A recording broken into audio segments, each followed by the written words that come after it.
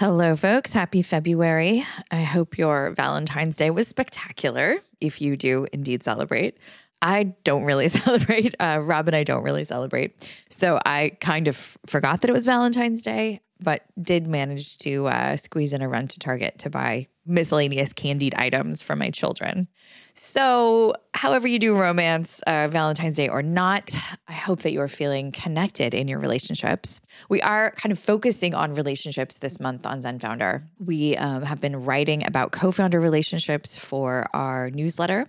And at the beginning of the month, I did an episode around co-founder relationships. Last week, Brooke was on the mic talking about how to connect with sexual intimacy and spark in your intimate relationships, which may or may not be your co-founder. It gets a little bit convoluted. So today I thought I would talk a little bit more about co-founder relationships and some of the strengths that I see in the best relationships that I work with. So these are things to emulate in your co-founder relationships and I think also have some utility in your intimate partner relationship. So if you are not co-founding with another human, hopefully this episode will still be very helpful to you. And if you are not living and in a partnership in life with another human, but you have a co-founder, then hopefully this episode will be helpful to you. So if you are interested in doing a bit of a deeper dive in how to be healthy in your relationships, definitely reach out to us. Both Brooke and I are really passionate about making sure that people are functioning really well and are finding joy and connection in their relationships, whether that's in personal life or at work. And I'm often surprised how just a few little tweaks or a little bit of a different approach can make a really significant improvement in a relationship that is maybe not going as well as it could.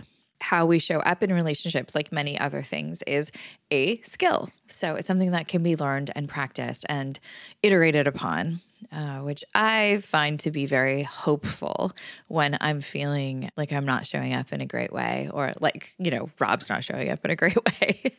Change is possible. So in this episode, I'll dive in a little bit into the kinds of changes we might be seeking, the kind of profile of healthy co-founder relationships that we're after.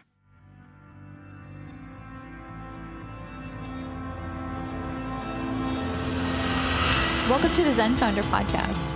This is a place where we have conversations about mental health and entrepreneurship. We have a pretty broad conceptualization of what mental health means. Sometimes depression, anxiety, sometimes relationships or physical health. The goal here is to bring some calm into the crazy roller coaster of ups and downs that is life for many entrepreneurs. I'm your host. I'm Dr. Sherry Walling. I'm a clinical psychologist and an entrepreneur, married to an entrepreneur, live in the world of entrepreneurs, and I'm so pleased that you have joined us for this conversation.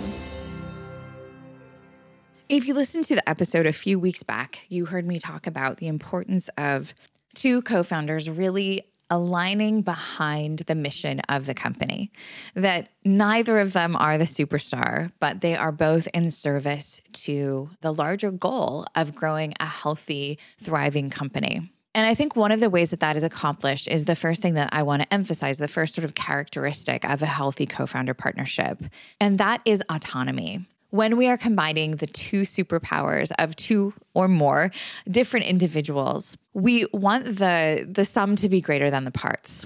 But in order for that magic to happen, each of those co-founders really has to have their own secret sauce, their own sort of special gift, the own thing that they bring to the company that is the gift that they have to help the company grow and thrive. And as such, each individual in that partnership really has to have the space and time to cultivate their superpower. They've got to have enough autonomy to make the decisions that are within their purview. They've got to have enough autonomy to resource and support themselves appropriately. Co-founders can't function like one amorphous blob. They need to have separate ideas, separate growth trajectories for themselves, not for the company. Separate strengths, separate support systems. They should ideally have their own set of friends. They should have separate connections to their family, maybe even separate professional mentors or separate professional connections. A co-founder pairing is based on individuals who are able to optimize what they can bring to the joint work. And that optimization process, right, that self-care process, that personal growth process, that is autonomous, that is individual.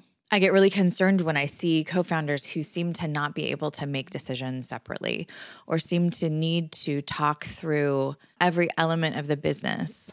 I am, of course, not advocating for like completely separate domains, right?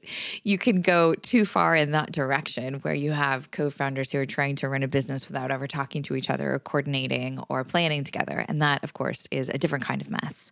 But what I'm emphasizing here is the personal responsibility, the assumption of responsibility to say, I have the responsibility to bring my best to the company and to my co-founder partnership, and it's on me to figure out how to cultivate my best, whatever version that is. And this idea of autonomy kind of leads into my next characterization of really healthy co-founder partnerships. And that is that the partnership exists to support flourishing. It should be a value add. Obviously, it should be a value add for the company as a whole, but it should be a value add for the individuals. Good co-founders really lift each other up. They're not competitive. There's not ego that's sparring. They make each other look good. They make each other better at what they do. And that is accomplished largely through this sense of autonomy. You've essentially got two people who are bringing their best to the work, bringing their best to the relationship, and it amplifies everything. Honestly, this is one of the places where I think co-founder relationships are most like a marriage. There's a sense in which your co-founder is always in your corner, and they are ready and willing to lend you whatever skills, help you need in order to thrive at your part of the work, at your part of the business. And that's one of my favorite things about my marriage to Rob is the default setting of, I got your back. And when someone's got your back, when you know that they will help you stand up for you, help you sort through a mess if needed, you're allowed to take more risks. You're allowed to be braver. You're allowed to show up differently in your work because you know that you've got this layer of support in someone who is absolutely on your team. It doesn't mean that they're a yes person. It doesn't mean they're not going to stand up to you. It doesn't mean they're not going to disagree with you or push back when your ideas are stupid. But it does mean that they always have your back. So that level of trust in a co-founder relationship, I think, is pretty magical. It feels, I think, very important, as I mentioned, to be able to try things, to take risks, to stretch yourself when you have this sense of safety, that there's someone else who's looking over your shoulder in a helpful way, but also available if things get messy or difficult. And that kind of support really only can happen when this third characteristic of healthy co-founder relationships is in place, and that is a foundation of mutual respect. One of the toxic things that I really have like red warning lights flashing in my head when I hear people say something to the effect of, oh, I could do what they're doing, or they don't do that much, or minimizing in any way the role or the strengths or the contributions of their co-founder. That kind of spells trouble. When co-founders minimize each other, when they are dismissive about what the other person knows or feels or believes or has to offer, when they don't think that their co-founder is doing enough work, there's a problem there. And sometimes it's in the eyes of the beholder. Sometimes you've got one co-founder who's got their ego unchecked. And so they tend to be hypercritical and demeaning of other people around them, even their co-founder, in a way of making themselves sort of feel good. Or then you've got sort of busy, distracted co-founders who just aren't paying attention. They don't have their eyes wide open to what the other partner is contributing. I see this a lot in co-founder pairings where you've got sort of one very technical person and one person who is, for lack of a better word, really good at what we might call soft skills, which I kind of hate because soft skills are actually very difficult. But soft skills are people skills. They're emotional intelligence. They're communication. Sometimes that falls in the sort of sales marketing world. Again, not that those are soft or like lame skills. They're really important skills. But I think those who've cultivated a deep level of technical expertise can be somewhat dismissive of those, I'll say, of us, because I'm in that category, whose strengths are around communication, uniting a team, interfacing with customers. Those can feel superfluous to the product. Of course, the truth is that without humans to be your customers or to build your product, you don't have a business. But I think that can get a little bit lost when co-founders who have very different skill sets are really trying to understand the contribution or the magic of the skill set of the other person. So if there is confusion about the contribution, that should be an open conversation. And there should be this sort of understanding of, hey, maybe I don't totally understand all that you do or all that you contribute, but I appreciate and respect your role in the company. And if there are questions about what someone is doing, those are probably things that should be asked. And if it is more of an egoic, dismissive, demeaning kind of personality characteristic, that's a tough person to be in a partnership with. So if mutual respect is not in place and not actively practiced and actively cultivated, that can make things pretty sour from the beginning and often lead to a less than ideal ending of that relationship. And that brings me to my fourth and final characteristic of a thriving and healthy co-founder relationship. And that is the ability to have a short memory, to be forgiving and to give the benefit of the doubt.